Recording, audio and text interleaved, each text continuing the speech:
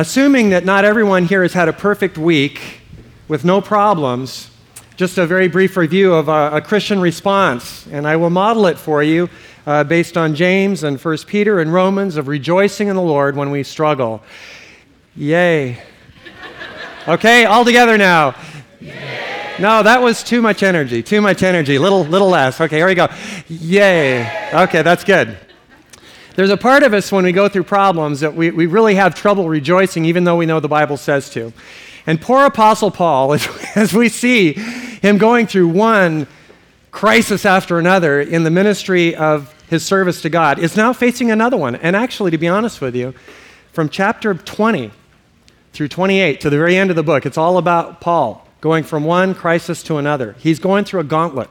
He is being delivered repeatedly by God, and I've entitled the message this morning, Deliverance, One Battle at a Time.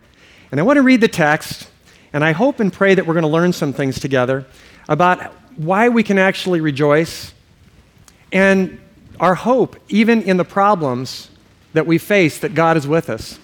And I know that you've got problems. I have problems. Everyone has problems. We have challenges. You probably even have some things on your mind this morning that you're struggling with and are weighing on you, that are concerns, and you're not sure how it's going to turn out. And by God's grace, you'll leave this place with hope and a blessing and encouragement from God himself. But I want to read the text in Acts 22, beginning in the last verse. So if you can turn there, and while you're turning there, I'm going to give a brief review for those of you that haven't been with us over the last couple of weeks. The Apostle Paul was determined to go to Jerusalem and present the gospel to his fellow Jews. He hadn't been there in 20 years. But he had this burning desire, even though he was the apostle to the Gentiles, he had this burning passion to go back to his own people and communicate the great truth of the freedom that's possible for those that would receive the gift of salvation in Christ. And as he gets in Jerusalem, pretty much before he has a chance to really even begin preaching, the Asian Jews, who are Jews from Ephesus, the previous town he got run out of for preaching the gospel, tracked him down and began to incite riots against Paul. And so the commander, Claudius Lysius, who's in the fortress of Antonia that's right next door and adjacent to the Temple Mount, comes down with his centurions and several hundred troops and he rescues Paul. And as Paul is being carried out on the shoulders of these soldiers, he says, Commander, would you allow me the privilege of speaking to these people for a minute? And the commander's got to be thinking, you're out of your mind. You almost got killed. But he was so stunned, I think, by the request that he permitted Paul to speak. And if you recall, Paul spoke for some time and then got to the point where he started talking about God's favor on the Gentiles as well, and the place just unraveled. And again, they were trying to kill Paul. And once again, this poor Roman commander, not even knowing really what's happening or why Paul is being accused of all these things, is once again in a position of trying to rescue Paul, a Roman citizen. You know, I've thought about this just before we get into the text, and I do want to read it, so let me do that first. And again, we're in chapter 22, beginning in verse 30. The next day, since the commander wanted to find out exactly why Paul was being accused by the Jews, he released him and ordered the chief priests and all the Sanhedrin to assemble. Then he brought Paul and had him stand before them. Paul looked straight at the Sanhedrin and said, "My brothers, I have fulfilled my duty to God in all good conscience to this day." At this, the high priest Ananias ordered those standing near Paul to strike him on the mouth. Then Paul said to him, "God will strike you, you whitewashed wall. You sit there to judge me according to the law, yet you yourself violate the law by commanding that I be struck." Those who were standing near Paul said, "You dare to insult God's high priest?" Paul replied, "Brothers, I didn't realize that he was the high priest, for it was written, 'Do not speak evil about the ruler of your people.'" Then Paul, knowing that some of them were Sadducees and others Pharisees, called out in the Sanhedrin, "My brothers, I am a Pharisee, the son of a Pharisee. I stand on trial because of my hope in the resurrection of the dead." When he said this, a dispute broke out between the Pharisees and the Sadducees, and the assembly was divided. The Sadducees say that there is no resurrection and that there are neither angels nor spirits, but the Pharisees acknowledge them all. There was a great uproar, and some of the teachers of the law who were Pharisees stood up and argued vigorously. "We find nothing wrong with this man," they said. "What if a spirit or an angel has spoken to him?" The dispute became so violent that the commander was afraid Paul would be torn to pieces by them. He ordered the troops to go down and take him away from them by force and to bring him into the barracks. The following night, the Lord stood near Paul and said, "Take courage. As you have testified about me in Jerusalem, so you must also testify in Rome." The next morning, the Jews formed a conspiracy and bound themselves with an oath not to eat or drink until they had killed Paul. More than 40 men were involved in this plot. They went to the chief priests and elders and said, "We have taken a solemn oath not to eat anything until we have killed Paul. Now then, you and the Sanhedrin, petition the commander to bring him before you on the pretext of wanting more accurate information about his case. We are ready to kill him before he gets here." But when the son of Paul's sister heard of this plot, he went into the barracks and told Paul. Then Paul called one of the centurions and said, "Take this young man to the commander. He has something to tell him." So he took him to the commander. The centurion said, "Paul, the prisoner, sent for me and asked me to bring this young man to you because he has something to tell you." The commander took the young man by the hand, drew him aside, and asked, "What is it that you want to tell me?" He said, "The Jews have agreed to ask you to bring Paul before the Sanhedrin tomorrow on the pretext of wanting more accurate information about him. Don't give in to them, because more than 40 of them are waiting in ambush for him. They have taken an oath not to eat or drink until they have killed him. They are ready now, waiting for your consent to their request." The commander dismissed the young man and cautioned him, "Don't tell anyone that you have reported this to me." Then he called 2 of his centurions and ordered them, "Get ready a dispatchment of 200 soldiers, 70 horsemen, and 200 spearmen to go to Caesarea at 9 tonight. Provide mounts for Paul so that he may be taken safely to Governor Felix." He wrote a letter as follows: "Claudius Lysius, to His Excellency, Governor Felix, greetings. This man was seized by the Jews and they were about to kill him, but I came with my troops and rescued him, for I had learned that he was a Roman citizen. I wanted to know why they were accusing him, so I brought him to their Sanhedrin. I found that the accusation had to do with questions about their law, but there was no charge against him that deserved death or imprisonment.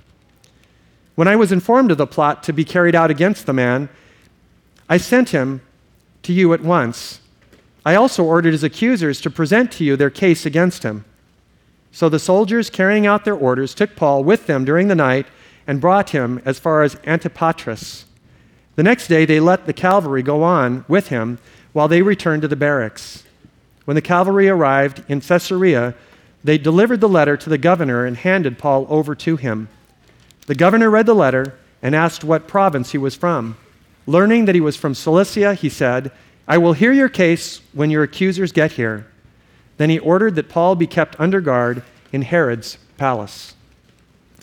Father, we thank you for your word this morning. And Lord, we're just delighted to be here. It is such a pleasure, God, to begin our week in your presence and to enjoy the company of the saints and to just be able to study your word like this is such an honor. And I'm praying, God, that because of your great love for each man and woman here, that you would minister to them and to me, and that you would speak. Father, I've done my homework and my preparation, but I have no confidence in myself at all. And I'm asking that you would fill my heart and my mind and my lips with your words and with your heart for your people. And that what you want to say today would come across wonderfully and beautifully and with the purpose of uplifting and strengthening your sons and daughters. And we pray all these things today in Jesus' name. And everyone said, Amen. I've been reading in my devotions, in my own personal quiet times in the morning, in the book of Deuteronomy.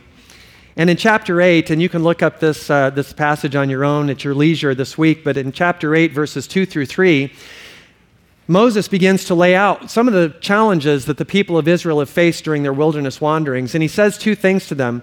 He says that God did this, number 1, to humble you, and number 2, to test you, to strengthen you.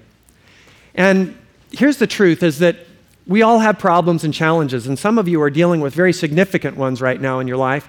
Some of you are just coming out of very significant ones, and you're coming into your period of rest just before you get hit with the next significant one, because it's coming, that's just life, they come.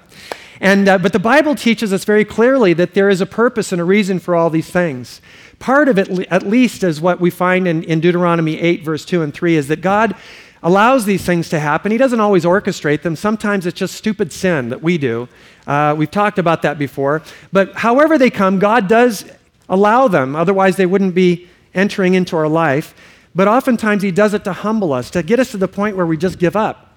For the people of Israel, it was to the point where they had nothing to eat, no water to drink, nowhere to turn. They didn't know how they were going to live. I mean, that's very basic. And when a person, especially a man, but anyone I believe, but especially a man, the way we're wired, when we can't provide even food on the table, that's humbling. And sometimes God takes us to places like that to teach us how very vulnerable we really are.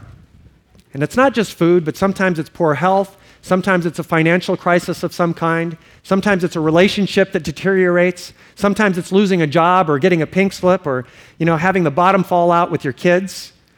There are a variety of things that happen in life that are very humbling, but also God says He uses these things to test us, not to ruin us, to test us, to advance the cause of Christ. In 1 Peter chapter 4 and 2, and actually all through there, it talks about the power of God to use these things to refine His people like pure gold. And you don't get refined in the ice box. You don't get refined on the beach. You get refined in a furnace. And that furnace is trials and difficulties.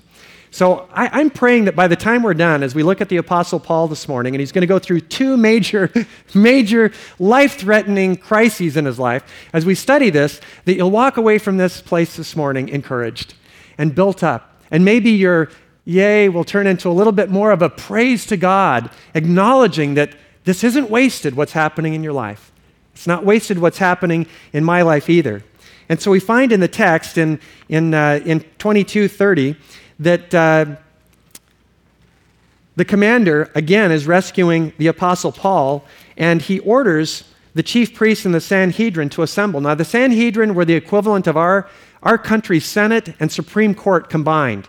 This was the top of the heap.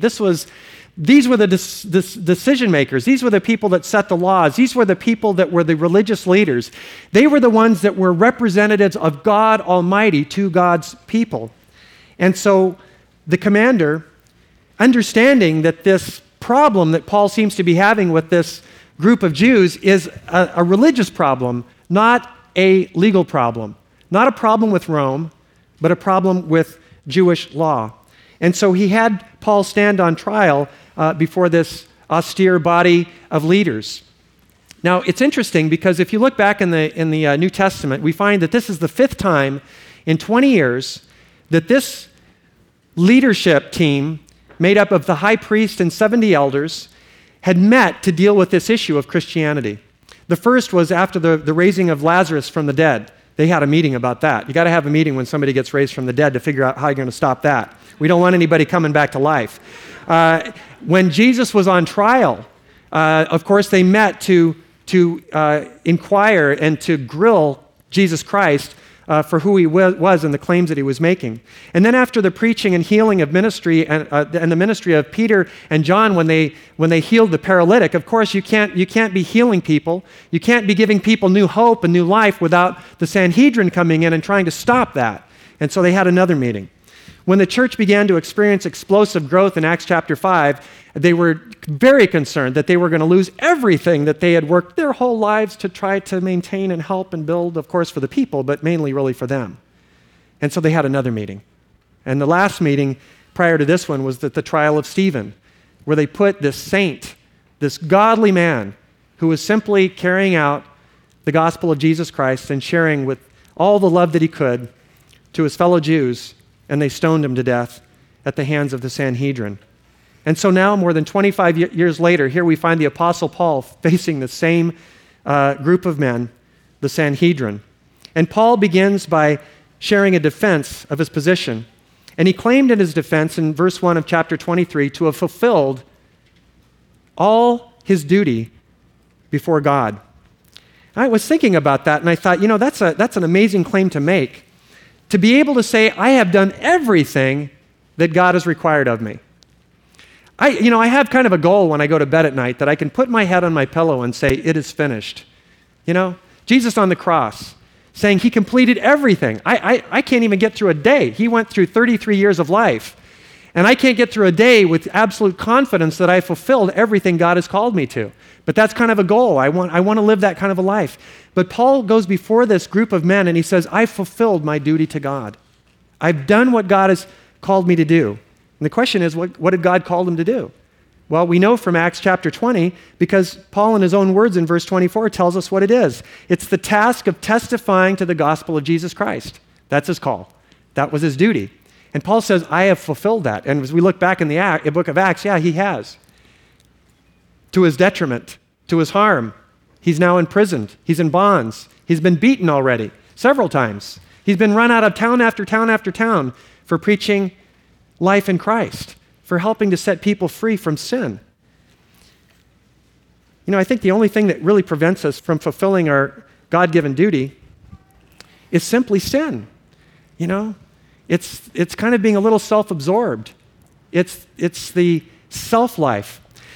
As I thought about these things, I thought, what made Paul so courageous that he could say these things and so determined that even against all this opposition, that he would not stop, he would not quit with the calling that God had in his life.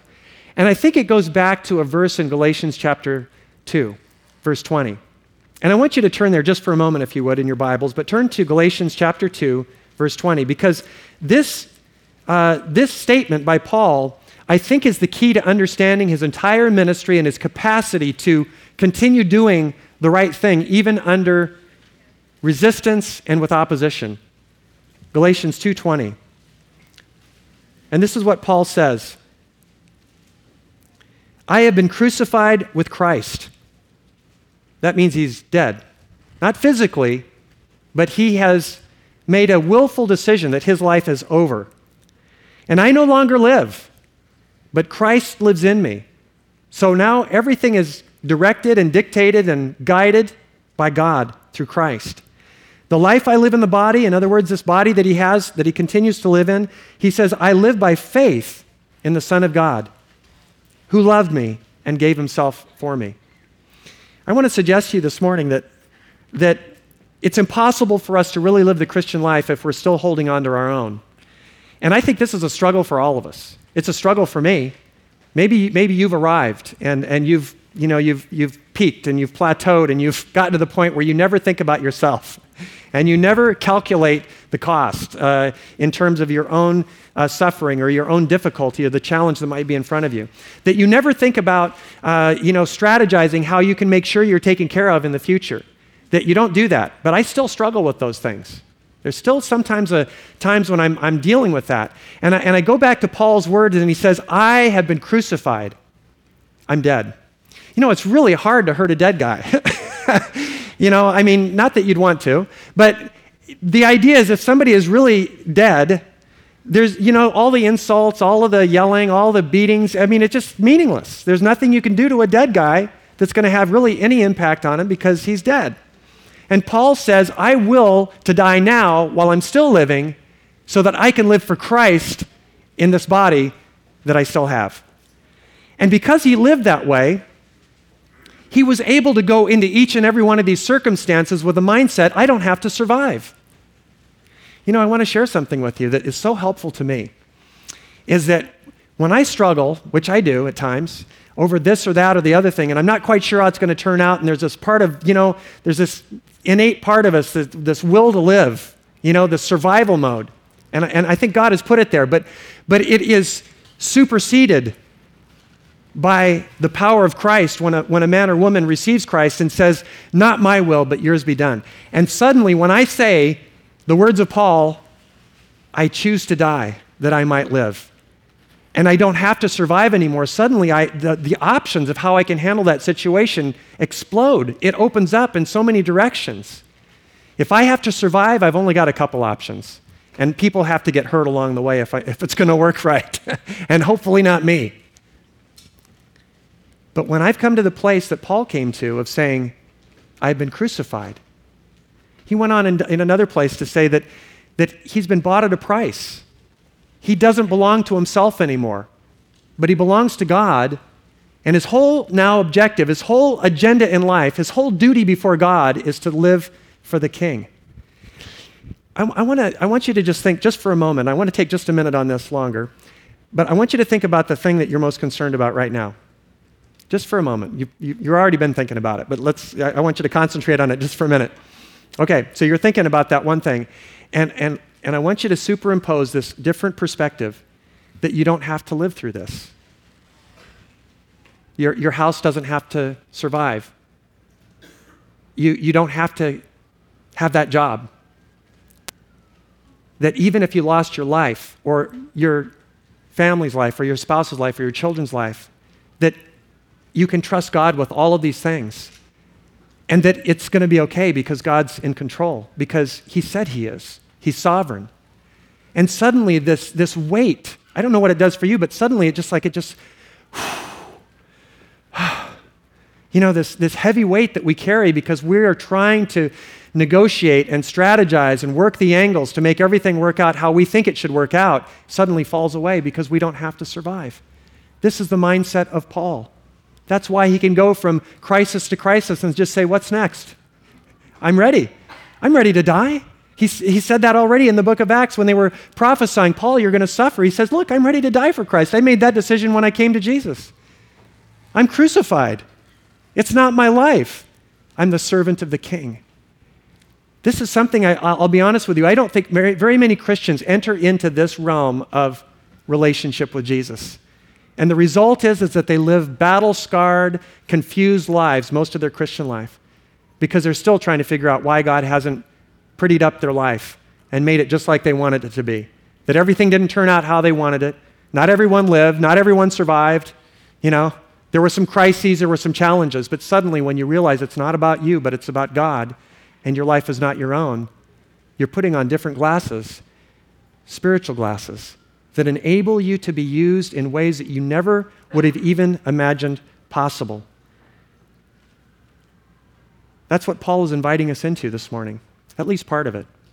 He goes on to say that not only has he fulfilled his duty, but he has a clean conscience. Whew. Do you know how wonderful a clean conscience is? If you're a Christian, you know how wonderful it is, because in the book of Hebrews it says that God has sprinkled our minds and our hearts through the blood of Christ and given us a clean conscience from all the things that we did in the past. How could Paul have a clean conscience? He was a murderer, but he'd been cleansed by the blood of Christ. But it also says in Acts 24:16 that he maintained that clean conscience by having a clean conscience both before God and man. So God gave him that clean conscience, but that he continued to preserve that by doing what was right so that he could put his pillow at night, his head on the pillow, and sleep. I remember, it hasn't been that long ago, but I remember as an unbeliever going to sleep and waking up in the night in sweats, thinking, I hope nobody finds out what I did. You're trying to figure out if they talk to this person and they talk to that person and that person talks to that person, that your whole life could just unravel, And you know what I'm talking about. And so, but to go to bed at night, and I was telling the fellowship last night as we met here, I love sleep. I didn't used to like sleep. But I love to go to bed. It's like one of my favorite times. I don't know. I'm getting older, I guess, but I just love to go to sleep. I don't know what it is, but I love it. It's been the last 3 or 4 years, but I just love to go to bed because I just sleep like a baby, and I'm just like, oh, this is so good. I worked hard all day long. Clean conscience. It's a wonderful thing. And Paul claimed that. And one thing I just want to share with you this morning, if your heart and your conscience isn't clean this morning, it's a simple matter of making it right with God. Just make it right with God this morning. Confess your sin, acknowledge it to him, let him cleanse you and purify you, and then move on. And don't do those things that are damaging to your conscience anymore. Turn from those sins and walk with the Lord. But Paul claims his clear conscience, which is just really an amazing thing. Now, we look in verse 2, really the hypocrisy of these religious leaders. And before we can really understand how bad it was, I need to tell you about Ananias, the high priest. Almost all the information that I'm going to give you right now is from Josephus, who was a secular historian Jewish historian at the time in Jesus' day and during the days that these events were taking place. And we are told in the text of Josephus that the high priest, this particular high priest, was appointed by the younger brother of Herod Agrippa I, and he reigned from AD 47 until 59, so about 11 or 12 years. He was a member of the Sadducean party, which is helpful to us because the Sanhedrin is divided, almost like Republicans and Democrats. But anyway, this is what's going on. And if you can imagine them, of Democrats and Republicans, that's in essence what you have happening between the Sanhedrin, between the Sadducees and the Pharisees. But Ananias was a Sadducee, so there was a real power that was going on in this group of people because he was the elected president of sorts of this body of elders. We also know that he was known for being one of the most cruel and evil and violent-tempered and corrupt high priests ever to hold the office. It was his personal piggy bank, and he used it liberally. He also was known for keeping company with the Sicarii. The Sicarii were a group of, we talked about this a couple of weeks ago, but they're called daggermen. They have daggers in their cloaks, and they just, they're walking along. They're terrorists of that day. And they walk along, you can't tell them apart from anyone else, and a few of them would gather around a target, a Roman official or a Jewish leader, and they would just, get around him and in a crowd and just, and it was over, and they'd all walk away, and there was the guy dead, and the Sicarii had struck. This is the band of people that Ananias had a coalition with to get the job done because Ananias wanted to overthrow Rome. And in the process, he was also killing his own countrymen who were resistant to that plan. And the last thing that we know about Ananias that's pertinent to our text is that he was responsible for the violent stoning of James, the brother of Jesus, and the pastor and leader of the church in Jerusalem. And so this ungodly high priest, when Paul defends himself and says he has a clean conscience, the priest, with some sort of a little hand signals that one of these other men of the Sanhedrin are to strike Paul. So they strike him. And we're not talking about, some little French thing with the gloves and, this kind of thing. We're talking about a full throttle, hit in the face. It's not close-fisted, but it's painful. But more than anything, it's an insult, and it's meant to be a strong Jewish insult to the Apostle Paul.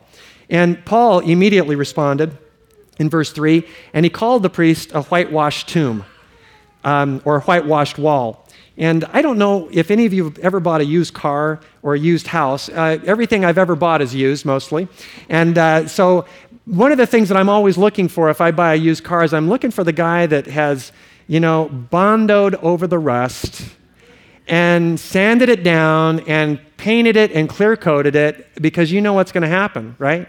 Like 3 months after I buy the car, the rust is going to start bubbling and popping and the Bondo starts popping off and I realize, oh no, I got whitewashed, I got ripped off.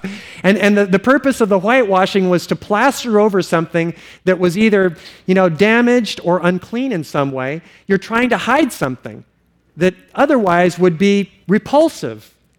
And what Paul is saying to the high priest is that you are whitewashed. You look good on the outside, but inside there's evil and corruption. And it's the very same accusation that Jesus made in Matthew 23 against the Pharisees and teachers of the law. He called them hypocrites, and he called them whitewashed tombs. And I don't have time to talk about it too much, but, a tomb was whitewashed because they wanted to identify it so nobody'd step on it, because if you stepped on it, you were unclean. And so they were whitewashed in Israel, and they still are to this day. And the reason is that they really believe if you get near a dead body that you're unclean. And what Jesus was saying, and Paul was affirming with Ananias, is that they looked pretty on the outside, but inside there was death. That's a pretty, I'm not sure, I was thinking about that. Is that an insult? I guess it would be considered an insult to call a person a whitewashed tomb. And he also accuses them of judging hypocritically. And he says, you're standing for the purpose of judging me using the law, and by that very law you violate me by striking me as I'm under trial. I haven't even been accused of anything yet. I haven't even had a chance to really defend myself. And so he calls them hypocrites. It's interesting. It's one of the things that so often the church is accused of is hypocrisy. And unfortunately, there's some validity to that accusation at times because the church hasn't necessarily always entered in fully into the Christian life. We're 1 foot in and 1 foot out. And when we live that way, well, of course we're going to be living hypocritical lives because we haven't made the final decision to live only for Jesus. And because of that, we'll be divided in our own hearts. But a hypocrite was actually not a bad thing originally in the Greek theater. It was an actor. A hypocrite was somebody that put on a persona, and they began to act out a part that wasn't even really their life, but they were acting it out for the purpose of entertainment. And so we find that this word hypocrite over the years kind of evolved and morphed into a derogatory term, meaning somebody that's phony, that's not really real. And so Paul, in just a couple of sentences, really kind of lays it on very heavy to a guy that wasn't used to having anyone ever criticize him. He was very powerful, and the truth was very evil. And so Paul, having said this, was immediately rebuked by some people that were standing by, and Paul recanted and repented right on the spot. Now, I want to take just a moment and talk about this, but there's a lot of debate about what really happened here. And I'll tell you, really, the end of the story is I don't know exactly what happened, but I'm going to give you my suggestion. Some have suggested that Paul, by saying he didn't know he was the high priest, he'd simply lost his temper. And certainly throughout the scripture, the Bible is unvarnished. You know, the strengths and the weaknesses of the men and women of God are laid out bare for us to read. And it could be that Paul just simply lost his cool. The reason I don't think that that's probably likely is he said, I didn't realize it was the high priest. So he would have compounded his sin of having a bad temper with a sin of lying about why he had done it, because he says clearly, I didn't realize that he was the high priest. Another possibility is that he was intentionally being sarcastic, just saying, look, I'm just making a point that I couldn't even imagine a high priest ordering something like that. But again, if he was being sarcastic and he was just making another dig, then he would have been guilty of a second sin, which was lying, because he said that he didn't realize that it was the high priest. The only other really meaningful possibilities that are left are that it may have been Paul's bad eyesight. We already know that he already was struggling with his eyesight, and he could have possibly just not even seen or realized that it was the high priest, that it was Ananias that was commanding this. But I find it possibly even more likely that because Paul had not been in Jerusalem for 20 years, and Ananias had just been appointed to this position a year previous to this, that Paul just didn't know who he was.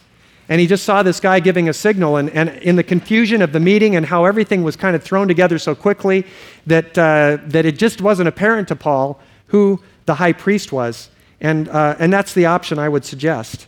But Paul goes on to repent, citing Scripture in Exodus 22:28 that it's inappropriate for anyone to ever curse the ruler of your people.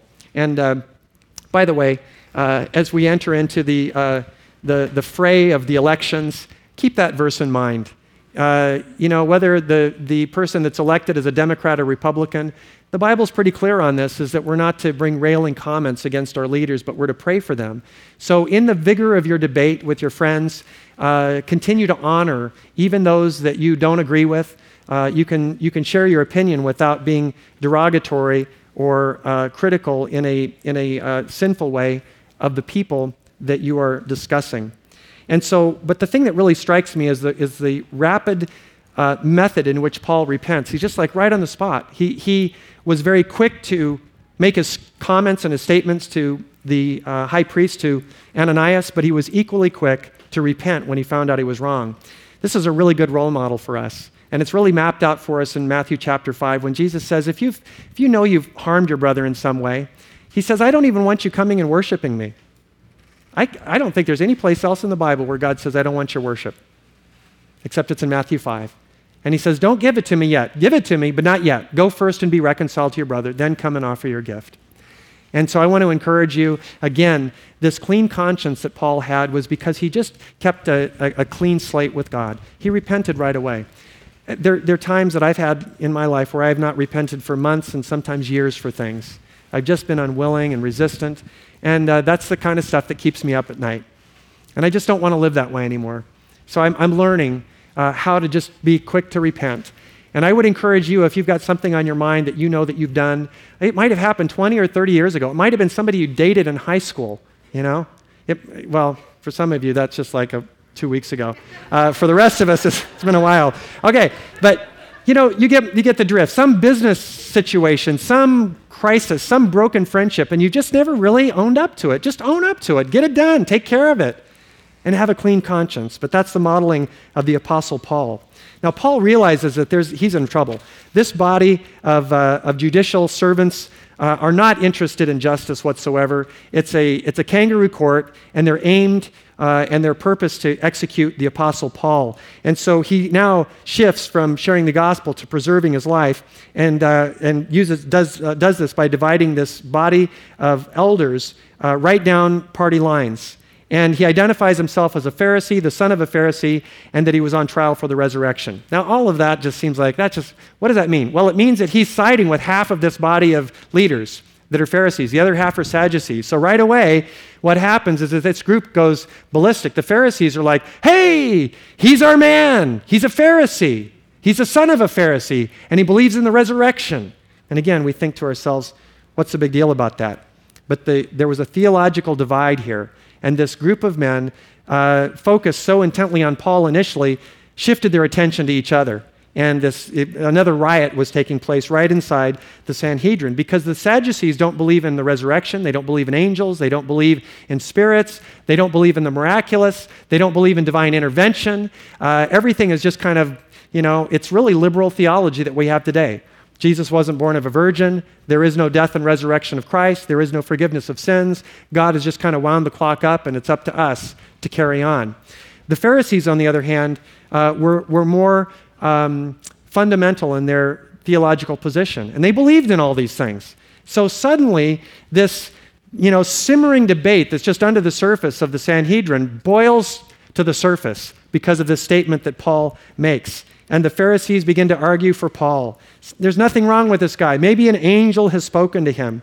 And the Bible tells us in verse 10 that the dispute became so violent that the commander was afraid that Paul would be torn to pieces.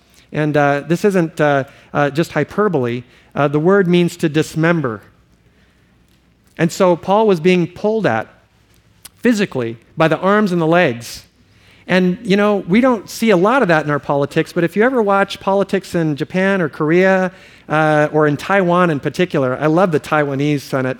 They go wild. They're pulling their hair. They're grabbing each other and punching each other and throwing chairs. Anybody ever see this before, or is it just me?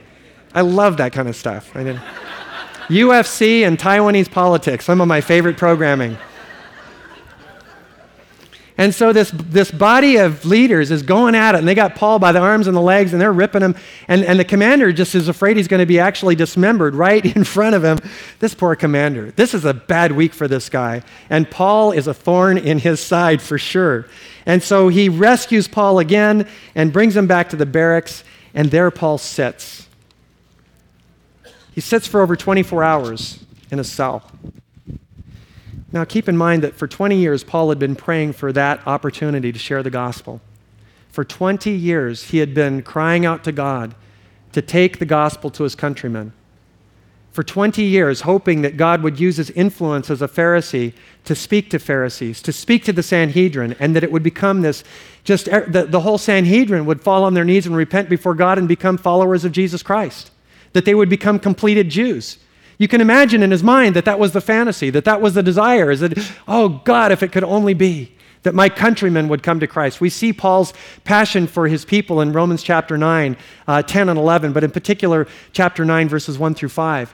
And Paul loves the Jewish people, and he wants them delivered. And you can imagine that he sits in this cell, what he's thinking. He's all alone. It's dark. It's nighttime. What would you be thinking? I know what I'd be thinking. I'd be reviewing the situation. I'd be debriefing. I'd be wondering what I did wrong. I'd be thinking to myself, what if? And if only. Oh, I shouldn't have gotten upset with the high priest. I wish I'd known him. I didn't even know it was him. Oh, I shouldn't have spoken that way. Or I should have started out with a different line. I should have given my testimony first. Aren't you glad it's just Paul that has these dilemmas? I was telling the congregation last night that I have a whole lot of these things that I've said in life. What if I had a different set of parents? Am I the only one that's done that? I would have had different genes. I would have had a different body. or a different look or a different whatever. And I've thought to myself, you don't have to say so, but aren't there some of you out there that kind of are angry at your parents for how you turned out, and you think, oh man, I got that body part or this look or that thing or this temperament or whatever. And we've kind of gone through our heart and we thought, if only, I wonder what life would have been like. I wonder what life would have been like if I had gone to a better school or if I'd gone to school, If I'd picked a different church for me to go to my first pastorate in, what was I thinking? I should have been more strategic about how I networked before I went to my first pastorate. I got stuck in New York for like 7 years, and I didn't know if I was ever going to come back, And I said something last night that made somebody upset, but I even said that, I thought, what if I'd married a different person? Yeah. Oh, okay, you too. Yeah. Oh, you can all lecture me now. Fortunately, my wife isn't here this morning. Oh, she is. Oh, hi, Becky. But I thought those thoughts to myself, and I thought, but you go through these things at times, mostly with my wife when we've had a disagreement or an argument of some sort, and I'm thinking, I wonder what life would have been like, And, a woman came up to me last night and said, that was really bad. That makes you look really bad, Pastor. Don't say that. And I said, I am bad. And I'm still bad. And I'm bad twice. But we have these things that sometimes go through our own mind where we're struggling in the isolation and depression and discouragement of our own circumstances, wondering if only, what if, and might have been, could have been, should have been kind of things. I've struggled with those things earlier in my Christian life, and I want to tell you that I don't struggle with those things anymore because of the Bible. And I want to share 2 verses with you that set me free. There are actually 3, but I'm going to share 2 with you. The first is in Proverbs 16:4. And it says, the Lord works out everything for his own ends. When I read that verse, some 15 years ago, it just completely changed my perspective. And I realized that God works out everything. It doesn't mean that he's the author of everything, certainly not the author of evil or sin, but he works out everything for his purpose. That's what Romans 8:28 tells the believer, is that God works out everything for his purpose. Everything for those that love God and are called according to his purpose. So we can have confidence not only that God is working, but he's also able to take the mess that sometimes we can create, and he's able to harness that, and he's able to work with it and to still get his objective accomplished. I don't know about you, but that's just like, that's another big, that's a huge relief. And then listen to this next verse, Ephesians 1:11. In him you were also chosen, having been predestined according to the plan of him who works out everything, not some things, not most things, but works out everything in conformity with the purpose of his will. I don't know how it works. God manages to hold in tension the freedom and the free will of mankind and at the same time get the job done. So at the end of the day, at the end of the game, at the end of the history of mankind, the purposes of God will have been fulfilled. And what that means for me is that I don't need to second guess my life anymore. I don't need to back up and think, what could have been. I don't need to go in those fantasy modes anymore and daydreaming and thinking about what life might have been like under different circumstances.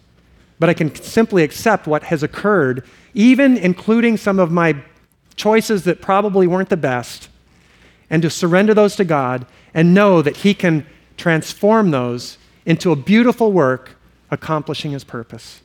Is that good news or what? Okay, I think it's great news, and a few of you do out there. Okay, good. But Paul, sitting there, could have easily just been overwhelmed. And here's the interesting thing is that God didn't come to him right away. We know the Lord's going to come. It says in the text, I've already read it. The Lord's going to come to him. And my question is, why did God wait 24 hours? Why didn't God come to him? Okay, Paul is almost dismembered, is brought back to a cell, put in the cell, catches his breath, and the Lord appears. That's how I would have designed this whole thing. I mean, nobody asked me, but that's what I would have said. That would be the appropriate thing. Paul needs you now. Why would you wait? Have you ever wondered why you have to wait in the darkness sometimes? Well, God is testing you. God is proving you. God is refining you. And God leaves us alone sometimes in darkness when we don't even know why things are happening or how it's going to turn out, and we're sitting there, the ceilings of prayer are brass and we're lost. And the Lord says, Will you trust me in the darkness? Will you trust my character? Will you trust my faithfulness? Will you trust my love? Will you believe that I have the very best at heart for you? Will you honor my word? Will you love me? And Paul passed the test. And the Lord appears to him, and he says two words that are just so wonderful. He says, take courage. Oh, you know what? Don't all of us need a word of encouragement every once in a while? Probably more than every once in a while. The Bible actually says that we're supposed to do this with each other every day because of the times that we live in and how difficult life can be. And so the Lord comes and says, take courage. And actually in the Greek it means be of good cheer. Yay! Yay!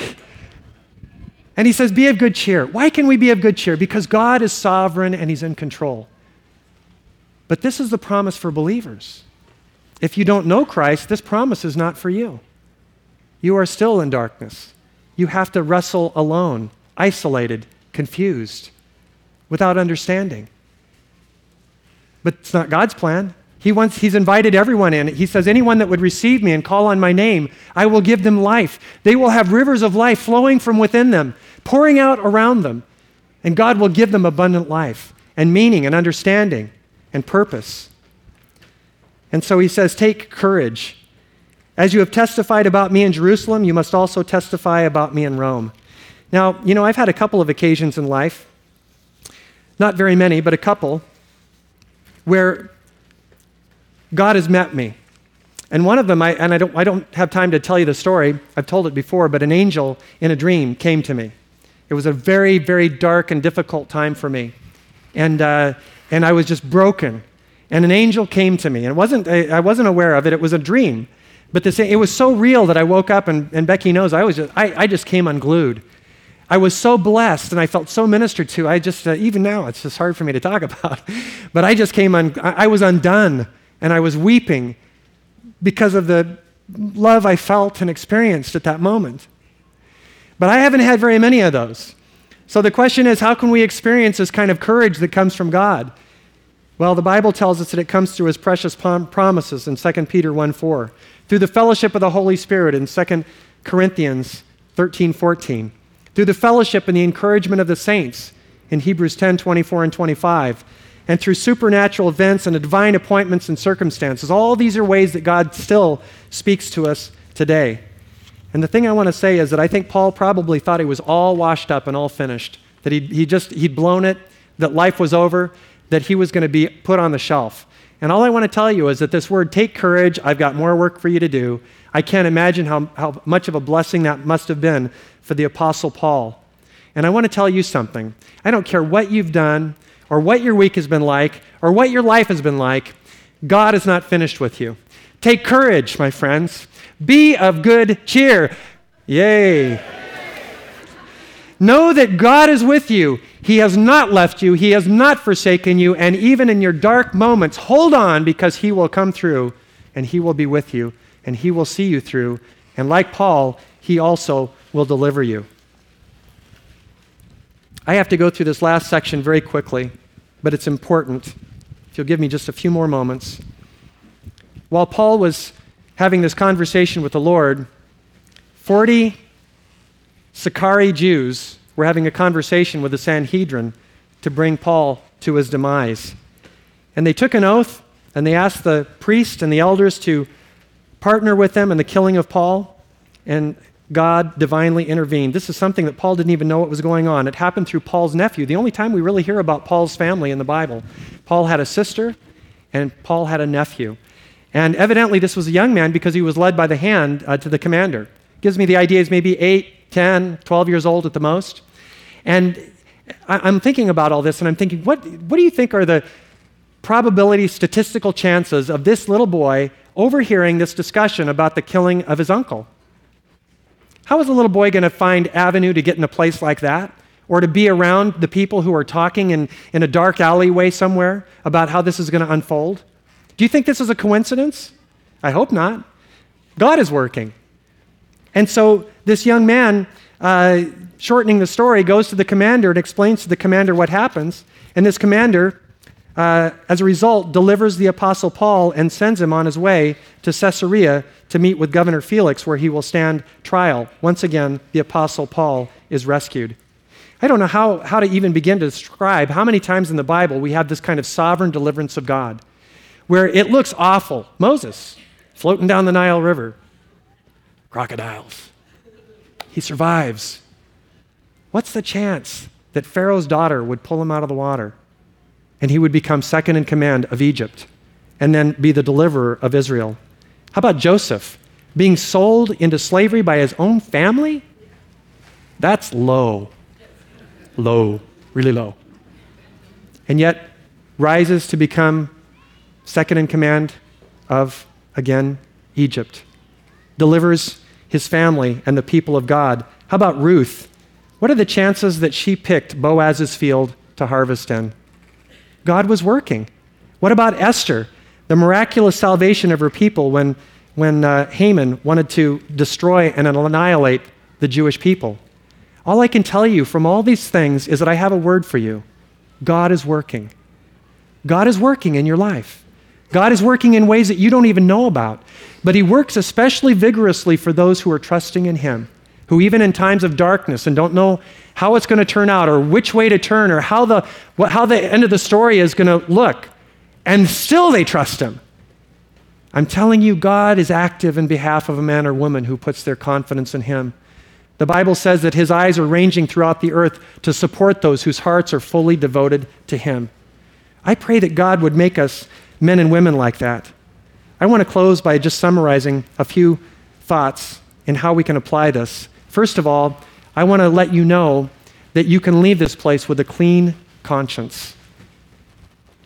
If you've never received Christ before, if you've never accepted the gift of life, if you've never acknowledged his work on the cross, you can't have a clean conscience because you're still guilty before God. You may not feel that way, but this is what God's word says. And he says he wants to cleanse that conscience. But it happens when we humble ourselves and acknowledge what we've done, the people that we are, the bad things about us, the wrongs that we've committed against God. And when we do that and ask Jesus Christ into our heart, the Bible says that we are adopted into his family, and he's cleansed us, and he's purified us, and made us right. And so possibly there are some here today that have never done that. There are no secret prayers. There's no gimmick. It's like anything else. It's a friendship. It's a relationship. And God is inviting you, and he's saying, would you like to be whole? Would you like to live for eternity? Do you want to experience the abundant life? Do you want my favor? Would you like a clean conscience? Would you like to be forgiven of your sins? Would you like to have relationship with me? And that's available for you today. The second thing that I take away from this text is the importance of testifying of the gospel of Jesus Christ. It's the duty and the honor and the privilege of every believer. We can't stop. It doesn't matter what the persecution is or what the opposition is, there is a mission to be accomplished, and the reason is that everything is at stake. Your friends, your family, your co-workers, God has strategically placed you where you are that you might be a voice and a mouthpiece, that they might hear the wonderful words of salvation in Jesus. And the last thing I want to share with you is the sovereignty of God over all history. God uses the corrupt elders of Israel. He uses a godly man named Paul. He uses Roman officials. He uses a handful of Jews that were Sicarii, assassins. He uses the nephew of Paul. He uses all these things to advance his cause. And in the end, what happens is God's will is done. Paul ends up going to Rome, the very place that God wanted Paul to go. And he uses even another riot to accomplish that purpose. And amazingly, he's able to do this without violating the free will of man and still ensure that his program will be carried out exactly as planned from all eternity. Let me leave you with the closing verse. It's a verse that we're all familiar with. It's a verse that should bring great comfort to our lives, especially in light of this message. But it's a verse that will give greatest comfort to those that have made the decision that they no longer live, that their life is not their own, that their entire goal, their entire objective in life is not to survive, but to live for Christ. And it goes like this, Proverbs 3, 5, and 6. Trust in the Lord in the very midst of your situation that you're going through now. Trust in the Lord with all your heart. Lean not on your own understanding. When you're in the cell and the darkness and you haven't been delivered yet, don't lean on your own understanding. In all your ways acknowledge him, and he will make your path straight. We have such great hope as believers. I'm encouraging you this morning. Yay! We've got a great Savior. We've got a great friend. We've got a deliverer. And he will see you through. He will deliver you. He will bring you home. And you will come home safely. And in the meantime, we've got work to do. Let's be about our Father's business. Living is not necessary. Surviving is not the objective. Obeying Christ. And the rest is up to him.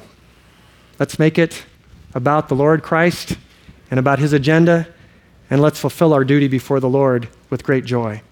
Father, we thank you for this time this morning, and Lord, it's just such an honor to be in your presence. God, I'm praying that you'd bless every man and woman here.